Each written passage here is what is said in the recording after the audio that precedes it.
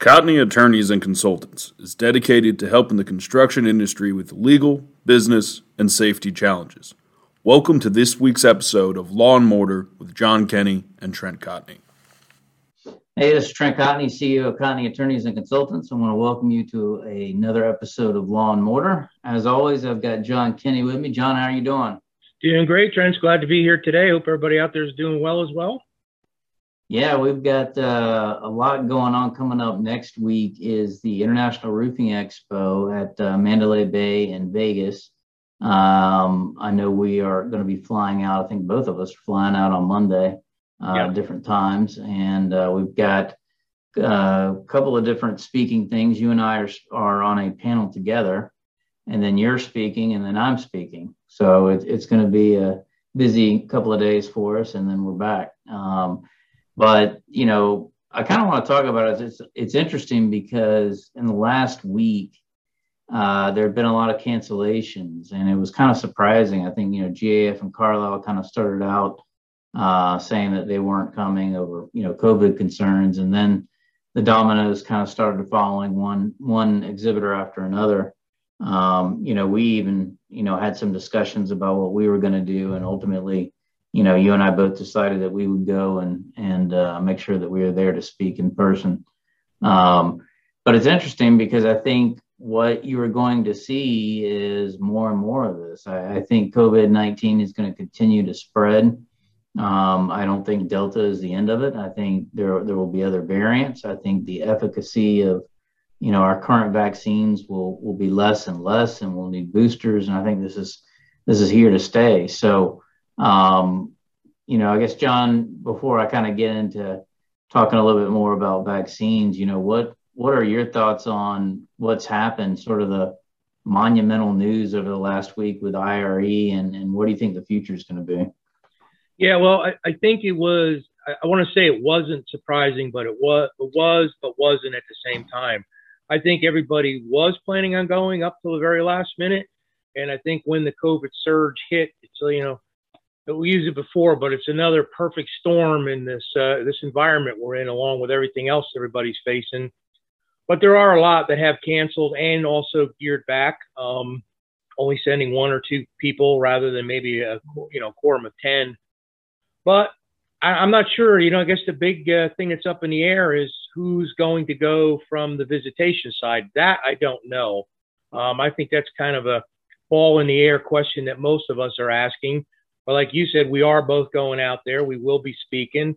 Fingers crossed. I'm truly hoping that I walk out on stage for the first live presentation since the first prior COVID in 2020 and have a full house. But I don't know. Same as you, we don't know. Looking forward to the panel we're doing together, along with Ken Kelly and Michelle Boykin of Rackley. And I think that's going to be a great panel for what's going on in the industry. But we'll see. Hopefully we get a full house.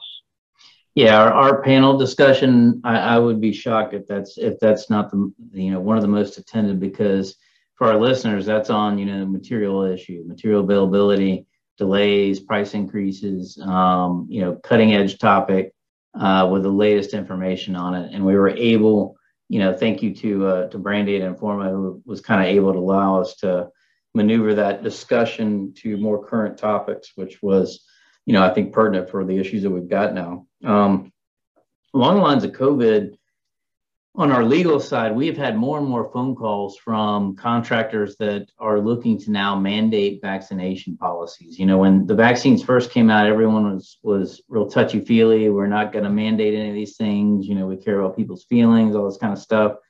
Now that it's from an economic perspective, it's destroying production. It's not just that, but there's increased PTO, sick leave. It's a nightmare. And then not to mention the safety issue, right? You've got an issue there. So we've had more and more contractors turn to us and say, Trent or our team, we want, vaccination policies. In that regard, we went to our shop, shopcotney.com. We put up a mandatory vaccination policy that's there for purchase. But it's difficult to navigate these issues. It is, I understand the politics. I understand the morale related issues, but look, I'm a business owner, and I also understand the problems with having this cut into production, and the fact that a lot of customers are demanding that crews be vaccinated. So, John, what are you hearing, I guess, on the consulting side? Yeah, same thing. I think, we had this conversation probably 4 or 5 months ago where we thought we were coming out of the backside of COVID, which we now know we're not. We're kind of in another part of the tunnel, I think. There it was about going to be vaccinated, but it was a touchy issue, how many people are going to do it. Right now, pretty much hearing across the board, it's coming down from the largest corporations and coming right on down the line where it's going to be mandatory vaccinations. So what that means is if you're in the crew and you're working for a contracting company, roofing company, or any other for that matter, you're not going to work on any of their properties without being vaccinated.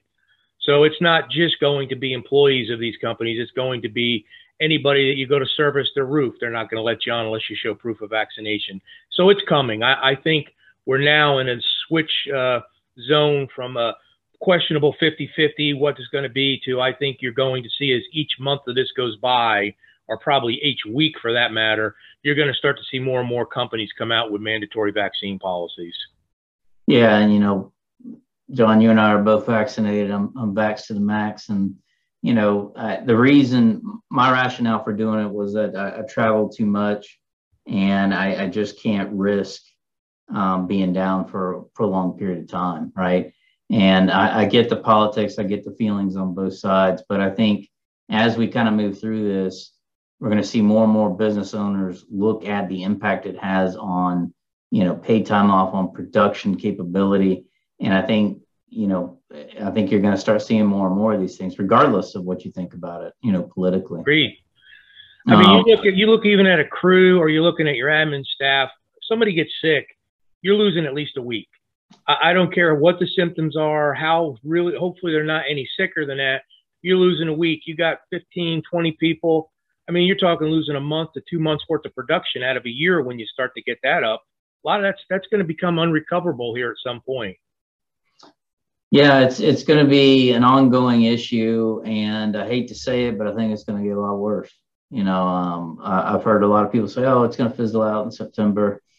And I don't think so. I don't. Maybe I'm hoping I'm wrong, but I think it's going to be something that we as an industry are going to have to continue to navigate. So, well, it's a good point you're taking, Trent, opinion-wise. I mean, every time we've sat and thought it was going to be over as a society, this thing has come back with vengeance to the next level. So until it's completely gone, I think we got to be prepared.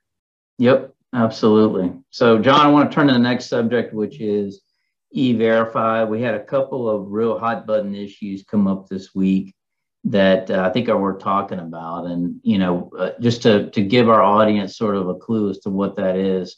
Federal project, contractor goes on there, winning bidder, gets the job.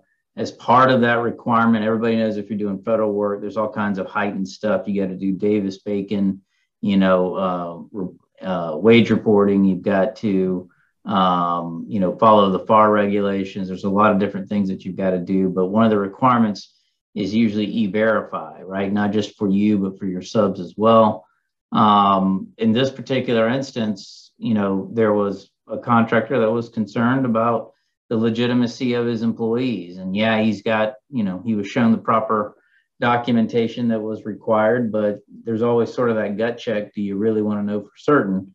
And, he asked it, he's like, well, what do we do? How do we go about doing it? So for our listeners, this is a complex area of the law, but there are some things that you need to understand. If you are choosing to E-Verify, and there are some of you that are in states that require it, here in Florida, there was a law that was recently passed, which for some public work, there is a E-Verify requirement, or there are other options if you're not doing that. But if you are in one of the states that doesn't have it, it's not otherwise required, you can E-Verify just your crew that is going to be doing the federal work and every employee that you hire after that, okay? Or an alternative is you can consider creating a separate company that just does federal work, okay, where you are minimizing the number of people that have to go through E-Verify. So it is your choice once you do it, but at a minimum, that crew has to be E-Verified, and anybody that you hire after that crew, which is an interesting nuance of the law. It is before you get into federal work, make sure you know what you were doing. Okay. Don't jump in, don't cannonball into federal work. You need to really take it a step at a time because you can get burned pretty quick with the additional regulation. John, did you work on any federal projects, and what's your experience there?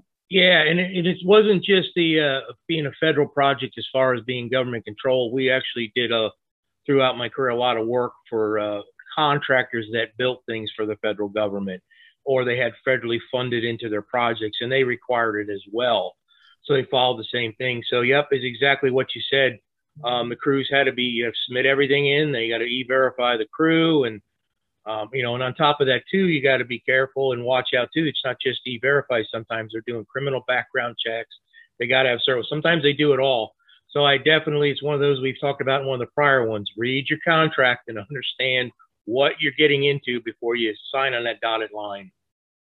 It's good advice. So, John, guess what time it is? I bet you it's question time. It's question time. So I'm going to go over to my stack over here, and we'll see what's on top. Let me see here.